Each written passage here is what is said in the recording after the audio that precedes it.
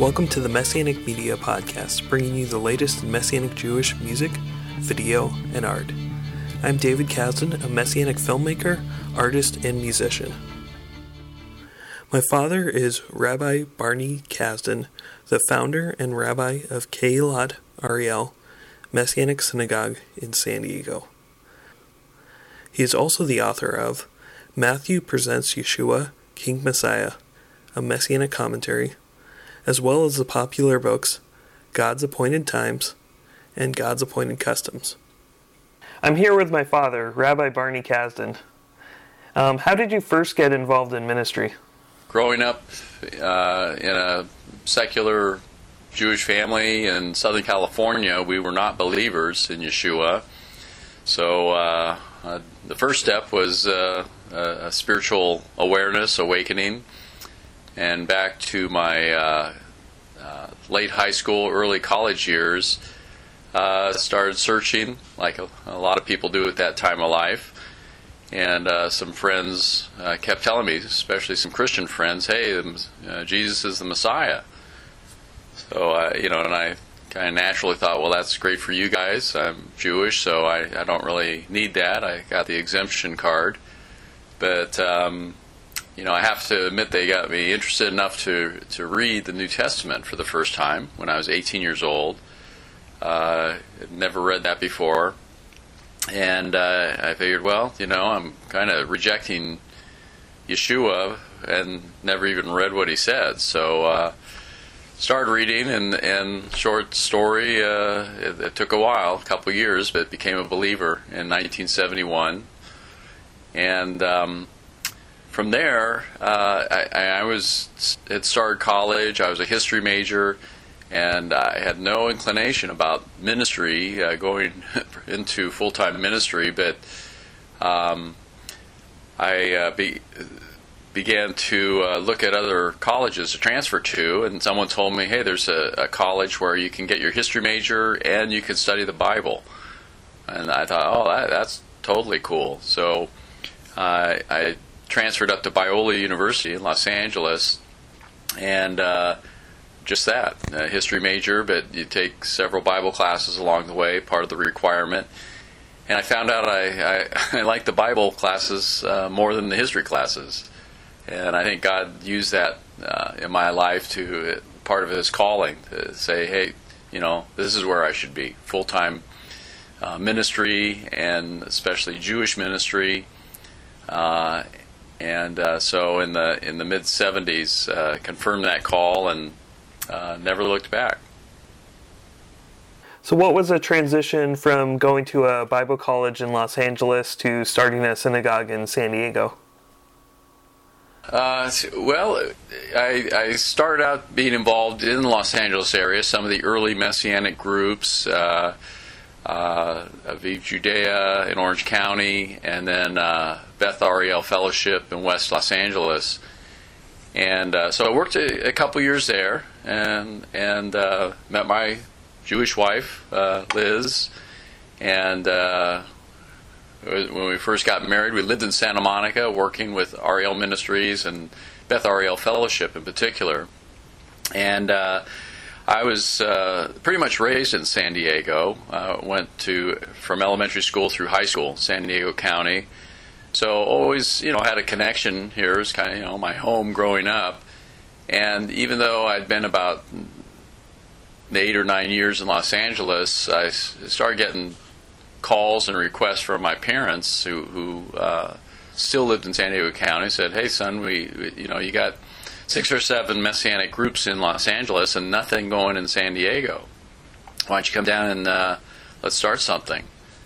So it just looked good, and I guess our attitude was, well, let's try it. We're full time in LA. We'll do twice a month, Friday nights. We'll go down to San Diego and see if there's enough interest. And and this is 1981 when we started, November of '81. And we did the commute for about a year and a half of Friday nights, and still living in Santa Monica. But by the end of that year and a half, we had about 30 plus people, and it was just for us, that was a pretty good indicator that, you know what, there will be a Messianic group here, and it's God's sign to go for it. So we moved. Me and my wife Liz moved back down to San Diego in August of 1983, and then we started full-time services with Kehilat Ariel. How have you been involved in playing music for Kehilat Ariel? Were you involved in other ministries as part of a music team? Yeah, I, like a lot of people in my generation, when the Beatles came out, when rock and roll kind of took off in the early '60s, I got a guitar in junior high, and played guitar since then. Loved music, had different amateur bands through high school, and so after I became a Messianic Jew, follower of Yeshua, it seemed pretty natural to use the guitar for ministry. And I even, I actually made my first commitment to the Lord in Maui, Hawaii. So obviously not in a Messianic group, but I think about the third week I was a believer, they said, "Hey, you play guitar? Come on up." And I was the only. It was a solo instrument. They had no other music. It was a great little fellowship in Hawaii, and I enjoyed that. And just for various groups, played for ministry type music, and then when got involved fully in the Jewish ministry. Music was the main thing. I was actually the music director at Beth Ariel Fellowship in West LA, and so we had a good group there: keyboard, trumpet, and guitar, and I played acoustic guitar.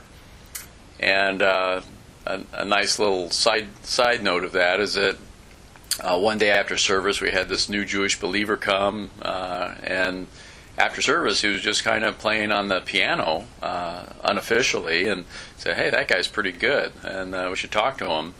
Well, it turns out to be Marty Goetz, who's now, of course, an internationally famous recording artist, a Messianic brother, and but back in 1981.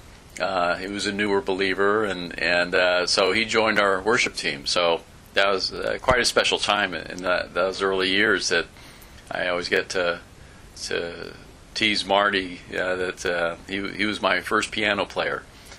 So we had a good music group, a worship team at Beth Ariel, and then when we started the San Diego group, there was no other musicians, so it was kind of me and the wife again doing a solo. Wife on the tambourine, so music's always been a fun part. Well, that's great. It seems that most Messianic synagogues have less than 100 people in services on a regular basis.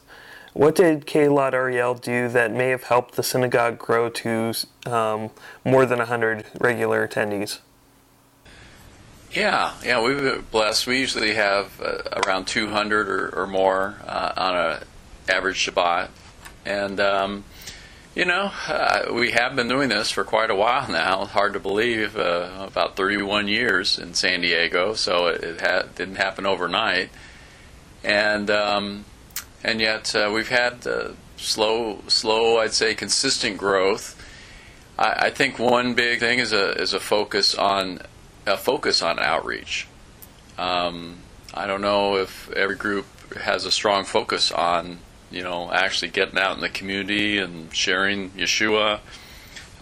We have park outreaches. Our worship team, music band, we have an excellent one these days, and they go out to the malls and to the parks. Wherever there's an opportunity just to represent Yeshua and Messianic Judaism, we jump at it. So I think outreach is a key, because that's how we reach new people. Once people are with the synagogue, I think a big key to our growth has been the emphasis on the team structure. It's not just the leadership even doing all the work, but we've really tried to expand that and get every member involved somehow, some way, and I think we have a high percentage of membership involvement in the actual ministry. So, and that's a blessing, because too often the leadership of religious groups, churches or synagogues, can be burnt out because they are doing all the work, and they kind of have to do all the work. The team philosophy takes that burden off of just a few people and spreads it to many, and plus it gives the larger community a blessing, and they really feel a sense of ownership. It is their synagogue, and people just look at it differently when they're involved in that way. So Ephesians 4:11 says the calling of the Messianic rabbi is to equip the believers for the work of ministry. And that's been my personal philosophy, that I'm not called to do all the work of ministry, but my main focus should be equipping others to do that work of ministry. And, we're certainly not perfect and still growing but in that effort, but I think that's been a big help and made our time at Kehilat Ariel a real blessing. What are some of the current and long-term plans for Kehilat Ariel? Well, current plans, goals we have, I think a lot of it just is continuing on with our vision. Our vision statement, by the way, is an acronym of 4 letters that spells the word hats. Like Jews like to wear hats, I remind everyone. And hats, havara, means fellowship. So we're developing home groups around San Diego County. We have about 12 of them right now, and even different language groups growing. So fellowship, social connection with one another is so important. So we're working on that goal. A is for avodah, which of course means worship, and also service, work. So our worship services certainly are part of that vision, but in the Jewish understanding, avodah, worship, is doing something. In the ancient days, you could not come to a worship service in the temple without bringing a sacrifice. So it's that kind of paradigm where what are we getting, coming to service, and what do I get out of this, but what can I bring to it? And so avodah, how can I serve? And that would also include social. We have a social justice committee and social action involved with various humanitarian efforts internationally, as well as in our local area with the Jewish community, the larger Jewish community. So the T of that vision stands for Torah, which of course is, it's more than just the Torah scroll. Torah, of course, means teaching. So a big focus of our ministry is just teaching. We need the Word. I think especially as Jews, there's a lot of ignorance out there of the Tanakh, and not even to mention the New Testament. So we have a big focus almost every main service. There's some kind of significant teaching, because that is our direction. That's our life, instruction for life. And the last letter, S, or Shin, for shlichut, which is the Hebrew word for outreach, like shaliach, to be sent out.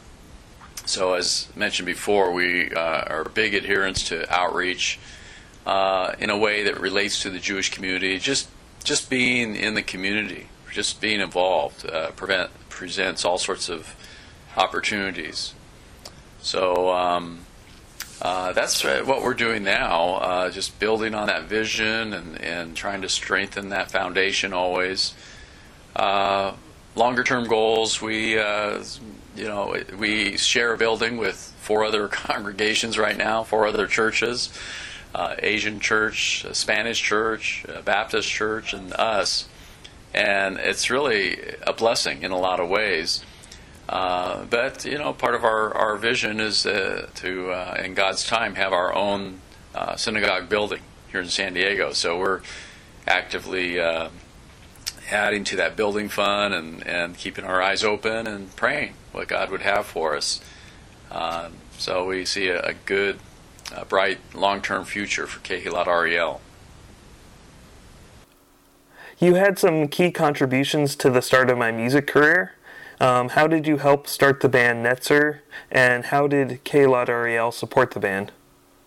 Oh yeah, that was a sweet time. Well, of course, you, David, as my son, brought up in a family, 3 other siblings, and myself being an amateur musician, but a love for music. It's just like every kid was encouraged to pick up an instrument early in life. And early days, I know you, David, had picked up the clarinet, and that was a blessing for many years. Hopefully, you can still pick that up once in a while with your music. And for me, I evolved from acoustic guitar more into bass guitar.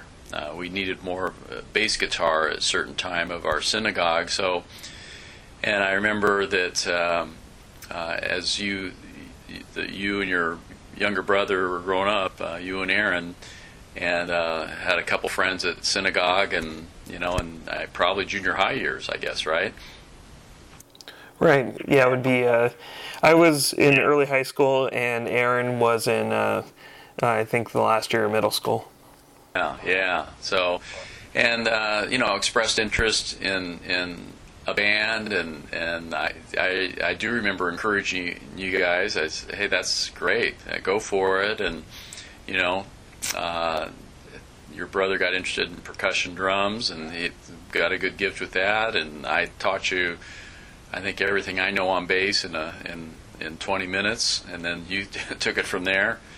And had a couple of guitarists, a couple of vocalists, and pulled together the band that we called Netzer, which of course is the Hebrew word branch, but a very messianic term. In Isaiah 11, it says the branch will come from Jesse, from the family of David.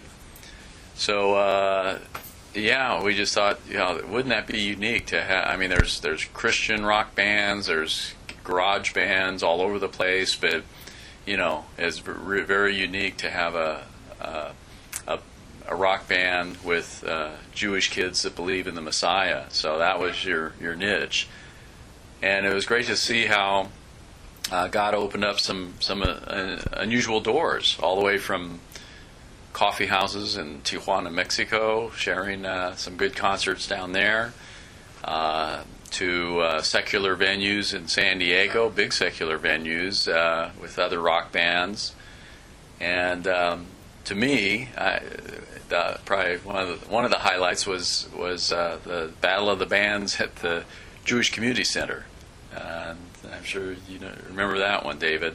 And that was great. Several bands playing, and some kind of Jewish connection, Jewish kids. And it was pretty cool. Netzer came in second out of all the bands.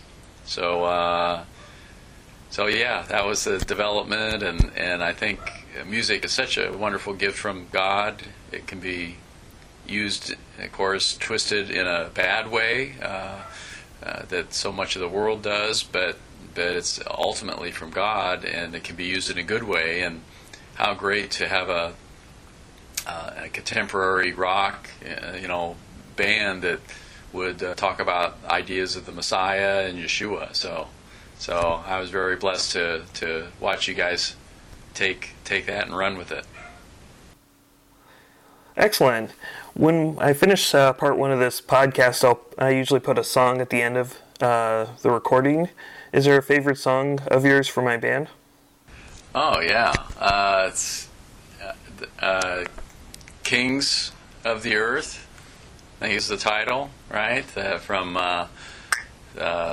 Psalm Psalm 2, King will reign in Zion, and yeah,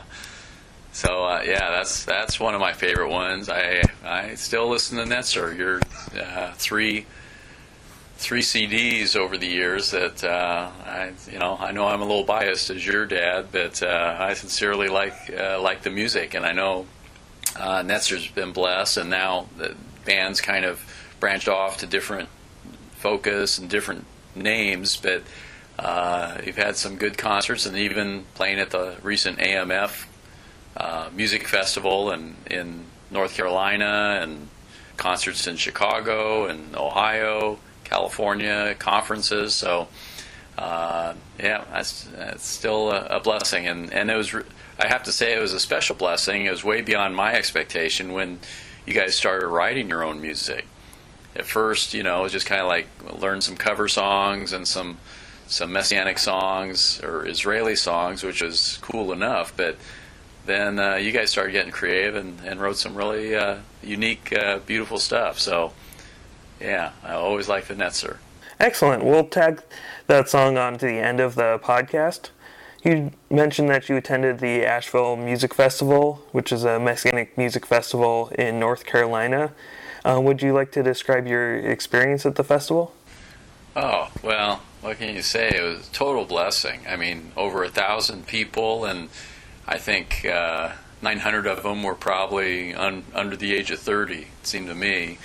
And it was a focus on younger bands and younger generation, which is so great. And they let a few of us older guys sneak in. But all the bands, there's I think over 40 bands and groups that did presentations. And just taking it in, I was totally blessed. It was very encouraging because, if not, for one thing, it showed that the philosophy of Messianic Judaism, a Jewish way to follow Yeshua, that it's a lifestyle, and it's not just going to end in one generation. That your generation, David, and is multiplying, and I think even has a strong passion for the vision of this. And you may not be you won't be doing everything your parents' way and the older generation's way. That's how it always goes. But the basic vision is the same. It's like, we're Jews. We appreciate our Jewish heritage. And I think AMF was a beautiful reminder that it all came out in the arts and music. And all this creative new music coming out from your generation, expressing faith and issues of life. So 3 days of listening, it was quite amazing. All different genres of music. And I think just having that kind of event itself was a major accomplishment and a major statement. So very much a blessing and encouragement to everyone. Well, that's great to hear. We'll be back after this quick break. This episode is sponsored by The Pear Republic. The Pear Republic is a Messianic Jewish, grunge, and punk band. They recently released their self-titled first album. Their album is available on iTunes, Amazon, CD Baby, and more. You can visit the band on www.facebook.com/ThePearRepublic. That's PearRepublic. And youtube.com/ThePearRepublic.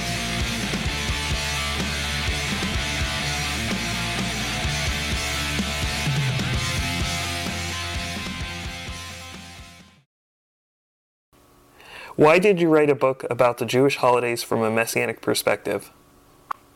Well, I'd been involved in Jewish ministry for several years, and in the mid-1980s, it just occurred to me, it seemed like every Jewish holiday that would come around, even within my own group, people had like the same questions.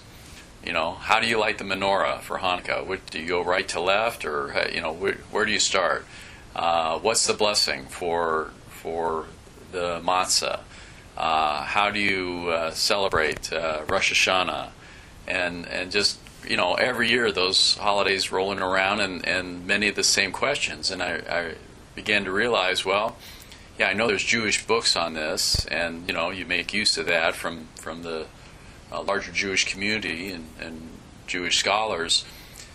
But of course, they don't make the connection to Yeshua. They leave him out totally, and he's central to our faith. So, and then I remember looking around on the Christian side, which was the only other option, was there were some books on trying to explain Judaism, but they, quite frankly, didn't know what they're talking about. Just a lot of confusing things, and it's like Jesus and prophecy, and it wasn't the same thing. So I actually remember talking one time to one of my mentors, Dr. Louis Goldberg of blessed memory, a former professor at Moody Bible Institute, Jewish Studies, mentor to a lot of us in my generation. I said, "Hey, Doc, I was explaining to him this problem. We just, every year get the same questions. We should have something in writing." And Dr. Goldberg had already written several books, and said, "Hey, Doc, you should, the next book should be about the holidays in a messianic way." And he said, "Well, Barney, actually, I'm too busy. Why don't you write it?" So it totally surprised me, because I had, at the time, no experience writing books and not an inclination towards it, but I began praying and thinking about it. Yeah, well, why not? Someone's got to do it, and I have a desire for it. So I started putting the manuscript together, and the result was God's Appointed Times, published in 1993.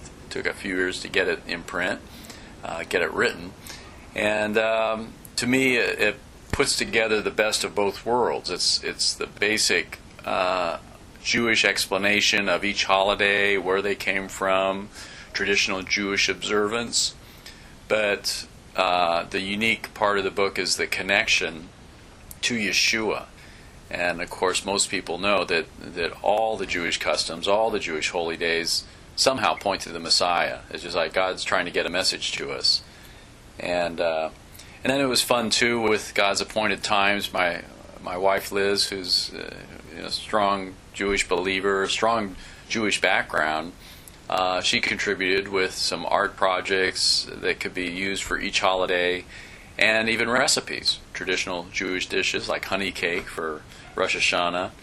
So it was really a group effort with me and my beloved wife Liz, and it's a book that's still out there making an impact, so I'm really thankful for that. What does the follow-up book, God's Appointed Customs, address? Well, after finishing God's Appointed Times, all the holy days, that was a good accomplishment. But then I realized, there's a pretty significant segment still missing in daily Jewish observance, and that would be the customs. I call it the customs, the life cycle of Judaism, which would be the life cycle events like circumcision, bar mitzvah, Jewish wedding, even the Jewish way of coping with death, and so the whole life cycle, and then various customs like the prayer shawl and mezuzah on the door, all these things. So about 3 years later, I wrote the sequel, God's Appointed Customs, which deals with these things. Again, giving most of it is kind of Judaism 101, a brief explanation of what these things are, where they came from, traditional Jewish observance, but then making that unique connection to Yeshua and how these customs remind us of God's truth in the Messiah. So, really those two books together, God's Appointed Customs and God's Appointed Times, are a good I think, basic overview of Messianic Judaism. What was the process for writing your latest book, Matthew Presents Yeshua, King Messiah? How long did it take to write? Oh boy, yeah. Well, that turned out to be a different challenge. The other books, took a little bit of time, but more like 2-year projects for each book. Whereas Matthew, as far as writing time, well, it spanned over 7 years, and that even took into account probably 30 years of teaching, of course, in the Gospels, and notes and research from those 30 years. But it's a significant book for those who have seen it. It's a 400-page, rather in-depth commentary, Messianic Jewish commentary on the Gospel of Matthew. And I just had a great time putting my best shot into it. I've always loved the rabbinics and the Talmud, and especially the connection in first century Judaism, Mishnah, which was contemporary with Yeshua and the New Testament. So obviously everyone realizes these days pretty much that Yeshua and the message of the New Testament took place within the context of early Talmudic Judaism. So you have to study Judaism to understand Jesus. And there's more and more books, articles written on this, even in the Jewish community. Amy Jill Levine's written a book about the controversial Jew. There's the annotated New Testament written by Jewish scholars, commentary on the New Testament. They don't quite make the full connection to Yeshua being the Messiah, and I believe they miss a couple things, but it goes to show that people are interested. And on the Christian side, people are interested on the Jewish roots of Jesus. So it just makes sense that the Messianic view should be the central, because we are Jewish. We understand the Jewish culture. I've studied it, graduate studies at Jewish institutions, and yet being believers in Yeshua, we understand that relationship with the Lord on that level. So Matthew, I had a lot of fun writing it. It took a lot of work, but it's been well received. It's getting out there. It's been out about a year, as published, and even have several rabbis who are personally reading the book and interacting. We're interacting email dialogue about the topic of Yeshua being the Messiah. So, it's a big blessing to see the impact of that book. Well, it's great to hear that the impact that it has, both in the Jewish and Christian circles. Where are your books available? I'm thankful to Messianic Jewish publishers who have published all 3 of my books. And, of course, people can get the books directly from them on their website, messianicjewish.net. messianicjewish.net. And they are, I see them in bookstores. I've seen them in Barnes & Noble, secular bookstores. And of course on Amazon, other sites. But for this audience, if you're just wanting to order one, I would go directly to the publisher and bless the publisher too. So messianicjewish.net, and if it's a bookstore, synagogue bookstore, bulk sales, they can give a discount as well. How have you been involved in the Union of Messianic Jewish Congregations? I've been involved in the UMJC almost since the beginning. For those who don't know, it was a group of 19 congregations that formed together in 1979 for fellowship and sharing resources for community. And I went to I guess it was the second conference, 1980, in Silver Spring, Maryland, and I remember being impressed that, this is great. There's other Messianic believers and even other synagogues across the country that are getting together. And we didn't join at the time as a congregation, but attended in the next few years. Again, I was involved with Ariel Ministries and different things on the West Coast. But finally, at the end of the 80s, 1989, we made that transition and officially joined the UMJC. And it's a big blessing to come together with other like-minded rabbis and leaders and congregations to come together. It's just very encouraging for the fellowship, and we don't stand alone. And we've got some great events, annual conferences and humanitarian aid projects, and it's been UMJC's been a big blessing for Kehilat Ariel in San Diego. How is the UMJC developing new leaders? Well, that's one of the great points. I really appreciate the focus of the UMJC, realizing that we need to proactively put some effort into developing some younger leaders. And so there's been various projects over the last few years, internships, for example. The latest one, though, the last couple years, we call K20 for Kehilah 2020, as in the year 2020, that will have a certain amount of interns developed.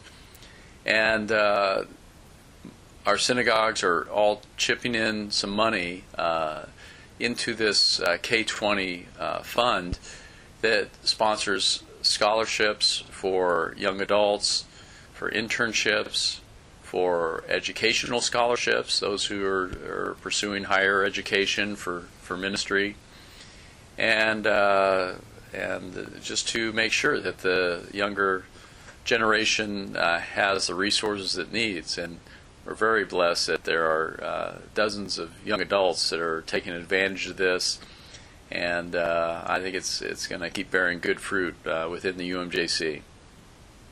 So you have a unique title in that you're a Messianic Jewish surfing rabbi. When did you start surfing? Well, I born and raised in Southern California, and but it wasn't until high school that I started board surfing. I guess before that, you do. This is before boogie boards and all that, but we did body surfing and always loved the ocean. So a bunch of us got into surfing in the 60s. That's when it really, literally, the wave hit Southern California in a strong way. And so in the late 60s, got aboard, and in my high school years, and even before I had a driver's license, would hitchhike to the beach with my surfboard, and managed to get a ride usually. And then when got a car, I'd be at the beach every opportunity, just learning how to surf to get better and better. So it's just it's a great sport. It's challenging. It takes some everything from balance to ocean knowledge, and it's just a refreshing break from the usual day-to-day grind of life. Well, excellent. In the previous podcast, you mentioned that you became a believer in Hawaii. How did you end up in Hawaii, and then how did you return to California? Yeah, I had a good friend, my best friend in high school, who we were talking as we're approaching high school graduation, and hey, let's get out of here, let's do something interesting. So we're both strong, avid surfers. Well, Hawaii's the place to go. It's pretty much the best waves in the world. And again, this was in 1971, so it wasn't as well traveled back then. And so we just decided that we're going to pack our surfboards, pack a bicycle, and a backpack, throw it all in a box, and fly from San Diego the week after high school graduation. Fly from San Diego to Maui Airport, and it was pretty interesting because we got to the airport in Hawaii and got our box off the belt, and opened the box and start putting together our bicycles, put together the rack for the bicycle, and put the whole contraption together, surfboard on top of the rack, and just literally rode out of the airport over about 20 miles to the west side of Maui, and camped on the beach for a few weeks till we actually found a place to rent. So it was, a very beautiful time. Only 18 years old, but catching some of the best waves I'd ever gotten. And Hawaii just has a special feel to it. What was interesting is that's, as I had mentioned in the previous podcast, that's actually where I made my commitment to Yeshua. I'd been thinking about Jesus. I mean, everyone hears about him, but I've been holding off and reading a little bit in the New Testament, but then putting it off. Well, I guess the interesting thing, David, when I got to Hawaii, I began to realize, well, wait a second, I'm here in paradise. Everything around me is like almost perfect, but why am I not like real happy? And I began to realize that it just, I guess, dawned on me that the issue was within my spirit, and it wasn't external stuff, and that I guess the Holy Spirit just really convinced me that I need to get in with Yeshua. Either I'm in or I'm out, and now's the time. And so I met some other Christian surfers in Maui, and they invited me to their Bible fellowship, and I was ready to go then. And I remember officially opening up my heart to Yeshua at the first service I went to, and then I just stayed there for about 6 months, just growing. We met virtually every day for Bible study and mentoring, discipleship, and it was a very important time for me. So, but then from there, after about 6 months or so, I began to have a burden for my family back in San Diego and all my friends in Southern California. And so I just felt like the Lord was leading me to get back to Southern California. And so that's when I left Hawaii and came back as a totally different person. And got to share the good news with a lot of my friends and family at that time. Oh, that is a really interesting testimony. Can you tell me a little about Shabbat at the Shores? Oh, well, that's one of my favorite meetings of the year. A few Shabbat evenings, late afternoons, on Fridays during the summer in San Diego, we just decided to take, the Shabbat service public outdoors, and in San Diego, the beach is the natural place. So we call it Shabbat at the Shores because we have one of our best beaches here is La Jolla Shores, and happens to be very much in the Jewish community and just beautiful beach. And there's actually other synagogues down there a lot of times with their services in the summer.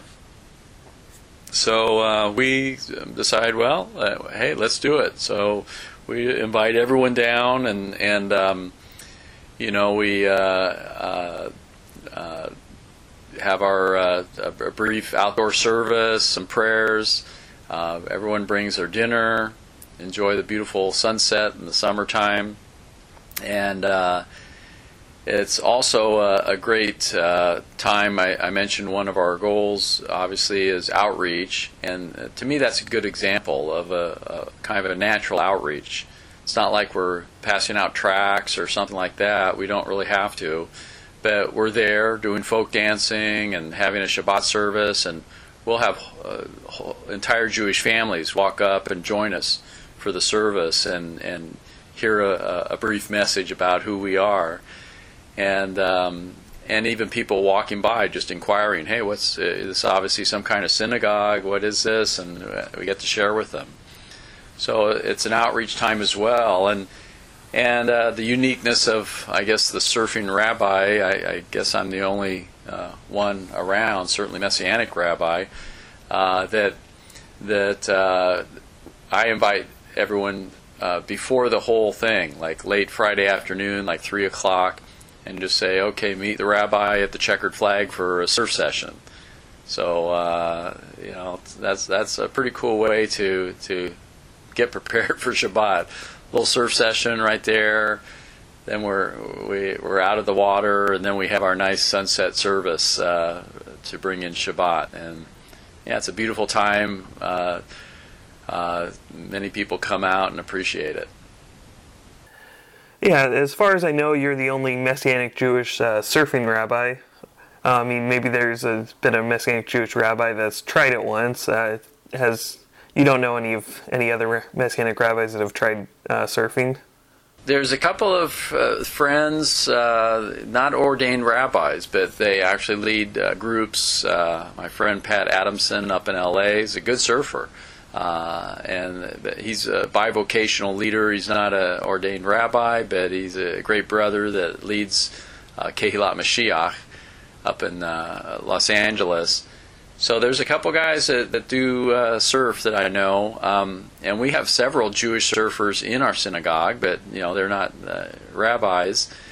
And it's interesting. I could almost say I'm the only surfing rabbi at all, but I know there is one up in Los Angeles, a Chabad rabbi, Nahum Shifrin, and he's well known as a surfing rabbi. Of course, Chabad theology and all. I've tried to connect with him, but we haven't done so far. But I'd say I'm definitely one of the very few surfing rabbis in the world. It just kind of sounds different in itself. And I believe I'm the only Messianic surfing rabbi. I should mention my friend David Stern in Israel. David Stern, of course, the translator of the Complete Jewish Bible, and one of the great scholars. He is a long-time surfer before I was, and he actually, a little-known fact, David Stern wrote a book in the early 60s, before he was a believer even, and it's called Surfing Southern California. And it's actually a surfing guide to all the spots from Santa Barbara down to San Diego. And it's by David Stern. He was a professor at UCLA, economics professor, and so I guess that's where he got his start as an author. So there's a few of us. When I see David Stern, it's always great. We kind of smile at each other and remind each other that we're the two founding members of the Messianic Surfing Association worldwide. Yeah, and several years ago, I did film some footage of you surfing, and that's gotten some views online. So all you have to do is search for Messianic Jewish Surfing Rabbi on Google or YouTube, and you'll find that. Yeah, that was fun. It was funny because it was very impromptu. I think you brought your camera along, and I didn't, it's not like we had a script or thought of anything, but that was a nice little clip. And then if people are really motivated, they should check out Rufus the surfing dog, because he's our dog, and surfing Jack Russell. So you got a nice clip of Rufus as well. Yeah, that is a funny clip.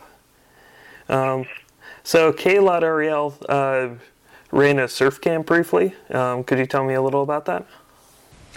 Yeah, in years past we had several surf camps, which are again very Southern California thing. A lot of churches, synagogues, JCC, all these groups have surf camps because the ocean's here, the beach is the culture, and so we had a surf camp for several years, and had about 25 of our kids learn how to surf, or some knew how to surf a little bit, and spend the morning down at the beach surfing. But then interspersed with that would be some Bible lessons and challenge on walking with the Lord as a Messianic Jew, and so it's just a great fellowship and fun time together.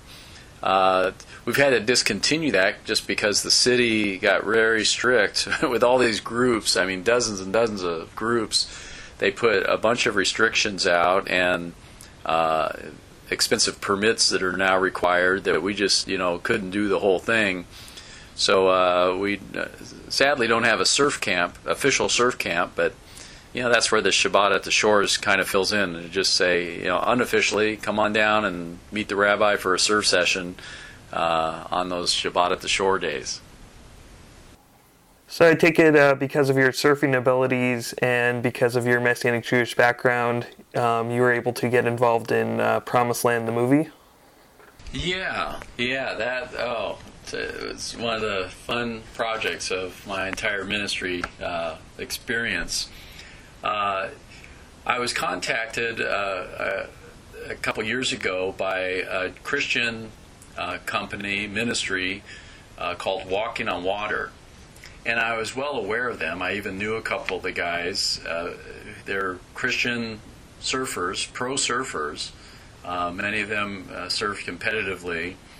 And yet they are very strong believers, and over the years, over about the last 15 years, they've put about a dozen DVDs together, movies, top grade professional movies on surfers, surfing, interspersed with Christian testimonies and a witness of the gospel, the good news. Well, they called me a couple years ago, and I didn't realize. They said, "Hey, Rabbi Barney, we're calling you because we're doing their next project in Israel, and we've connected with some Israeli pro surfers, and we have a great relationship with them. We've surfed in Israel several times, and they've even visited us in California, and we're making a movie about Israel and surfing. And but we've run into a little glitch that I think we need your help. Our other movies are like very Christian oriented and straightforward, Christian witnessing, as it were. But we realize we can't do that with these Israeli guys, and it's just a different situation, and we're not quite sure what to do. Can you help us out?" So I was blessed to volunteer to be a consultant and give them some counsel on, hey, here's even some terminology that's better than what you're using, and here's maybe some ideas for the movie itself. And one thing led to another, where as I had been working with them for several months like this, they said, "Hey, Barney, you just we're going for one last filming on location in Israel, surfing in Israel, and we want to invite you to come." And this is with, again, Christian pro surfers. This is with Israeli pro surfers. And especially interesting was they said, this time we're inviting three-time world champion Tom Curran to join us on this Israeli surfing safari. And you got to come, Rabbi. This was really amazing, because, I mean, what would you compare it to? It's like being invited to play basketball with Michael Jordan. It's just like incredible. And so I jumped at that opportunity, and we set our dates and hopped on a plane. I met the guys over there in Israel, and I was only there for 8 days. And if you think about it, everyone probably realizes the surf in Israel can be pretty temperamental. It's the Mediterranean Sea, it's not the Pacific Ocean. So it can be totally flat for 2 months, and there's nothing you can do about it. Well, it was totally flat when we arrived in Israel, but the wind was blowing a certain direction, and the Israeli surfers at that time were saying, that there's going to be surf. It's like, I guess they know from those conditions that the winds pick up from the far side of the Mediterranean and create some waves, and it was a good sign for them. And sure enough, the next 6 days we had some great waves, some of the best waves of the year. And so it was really, what an experience for me. rent a couple cars, vans, and it's professional camera equipment, professional camera crew in the water with their underwater, waterproof cameras and the whole deal. And we surfed up and down all the way from Ashdod in the south to about Haifa in the north. And especially with the Israelis, who knew like a lot of the secret surf spots, so to speak. I mean, spots I've been to Israel, dozens of times, and I've surfed Israel, but I didn't know some of these spots, and it was just a blast. And what a blessing to hang out with the Israelis, to connect with just they're pretty secular Israelis, the surf community, and to share with them. They said that they came up with the idea that, hey, let's get the rabbi in the movie a couple ways. Number one, let's close the movie out with sharing a Passover Seder together. Israelis and Christian surfers, and they figured the Messianic Rabbi is the perfect bridge between them. So we were at one of the guys' homes and set up a Seder table and had it comes out as about a 3-minute film clip in the movie, but I got to explain the afikoman, the middle matzah that's broken, and for us is a perfect picture of Yeshua. And the Israeli guys were saying, wow, that's interesting. I haven't heard that before, or seen that, even though they've been celebrating the afikoman all their life. And the Christian guys, of course, were saying, wow, I hadn't seen that. Isn't that where communion came from? So I got to share the Passover Seder in the movie, Promised Land. And it was kind of a cool benefit. They actually put a couple clips of me surfing in Israel. So I didn't even expect to make it in the movie on that regard. But it just shows that I really connected with the whole crowd, and it was pretty cool. Have a surfing rabbi in the mix there with all these top-notch surfers. So we had a great time with that Promised Land movie. It is available through Walking on Water Ministries, and I'll tell you what, it premiered in Israel in 6 different Israeli theaters, venues. And people love the movie. It's kind of got a low key, I'll call it, presentation of Yeshua, but it's a very positive movie on Christians who support Israel and the Israelis who love the Christians, and we all connect on surfing. And so it's shown internationally. It's shown throughout Europe. It's shown at film festivals. Shown, of course, in the States.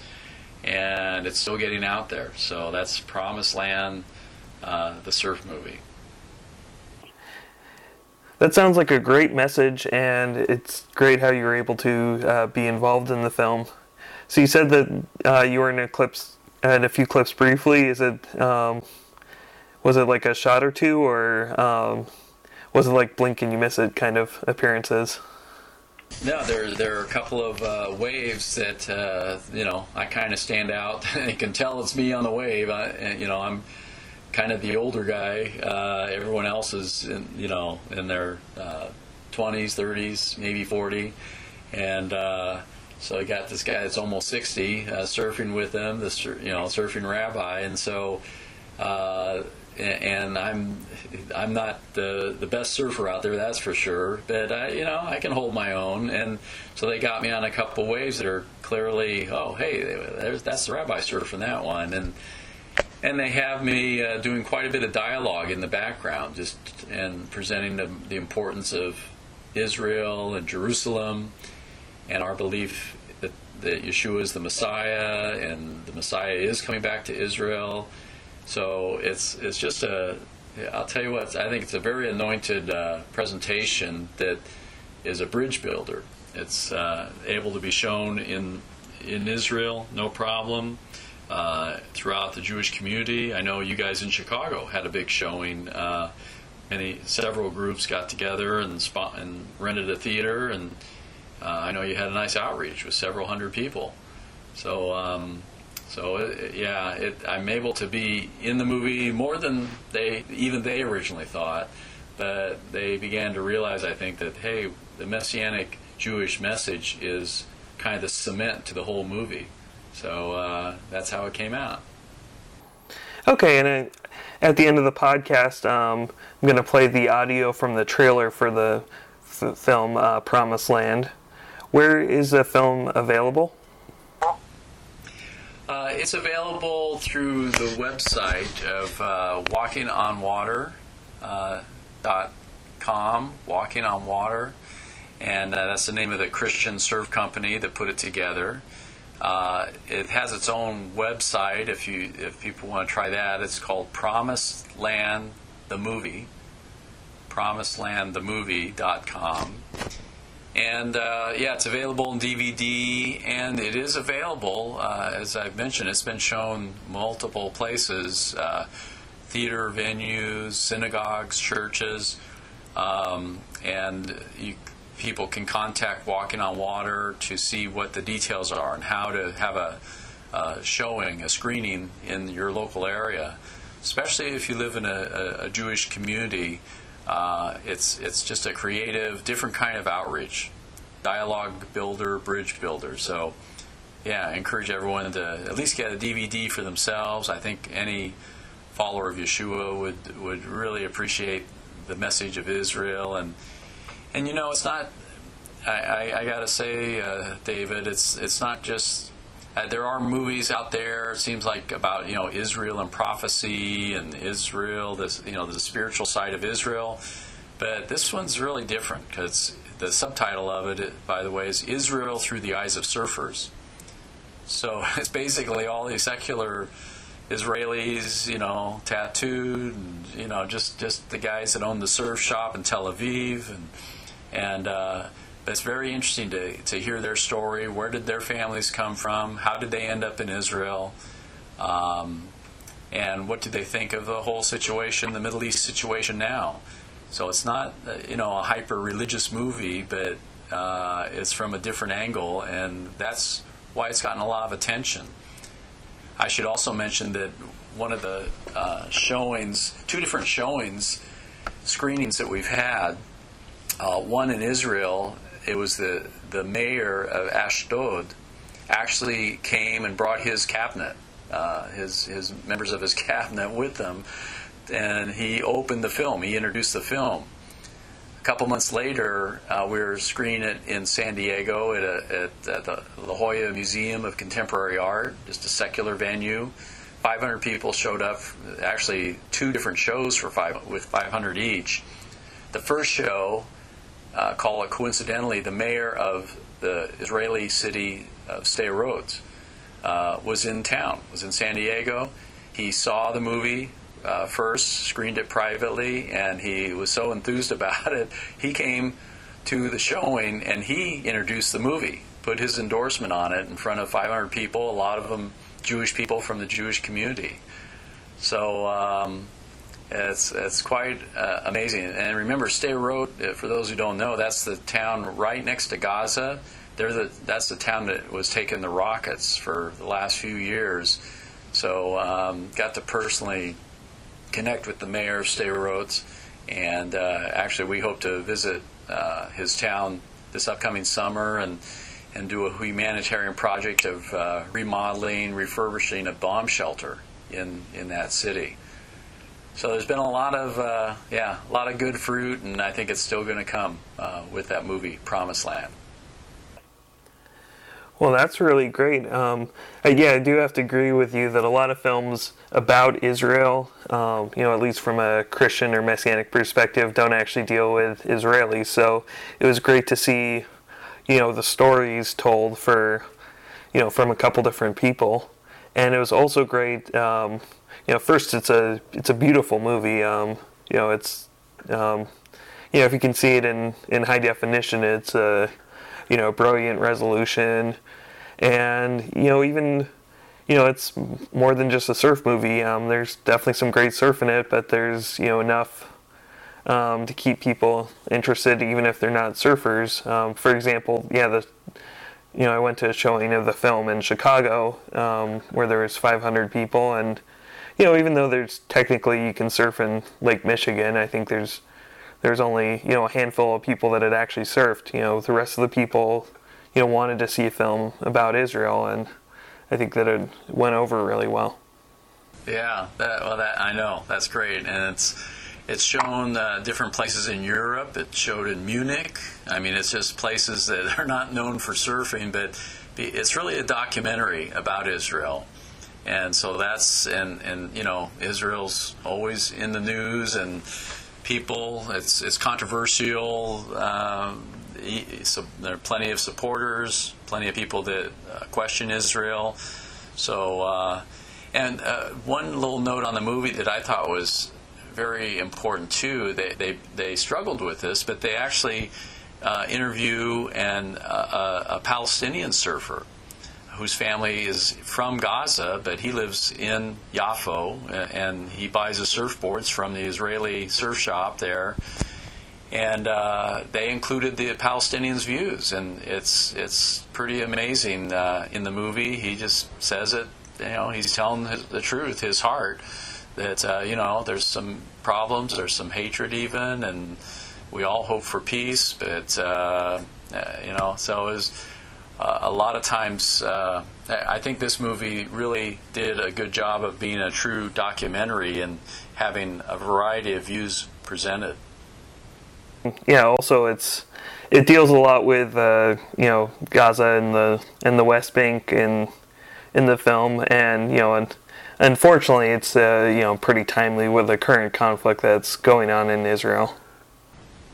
Yeah, it's just kind of one continuous war as far as I can tell from 1948.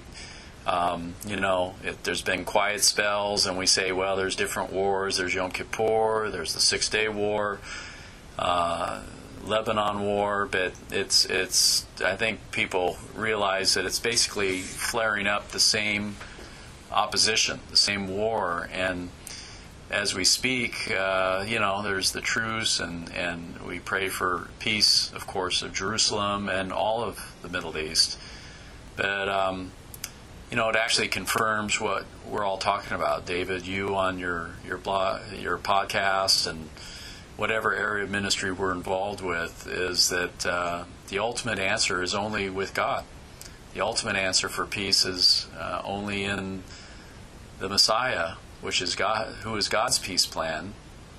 And for us Messianic Jews, we're convinced from our studies and experience that Yeshua of Nazareth is that Messiah. So, all these, it's very interesting days we live in, and to me it just confirms all the more that Messianic Judaism needs to be on the front lines of presenting our message and our experience. Okay, well, it was great to talk to you, Dad. Hey, likewise, son. Thank you, and Lord bless you on this new ministry podcast. I think it's an excellent idea. I've enjoyed listening to your other interviews, and may the Lord just spread the good news of the Scripture and of Yeshua through your work there, son.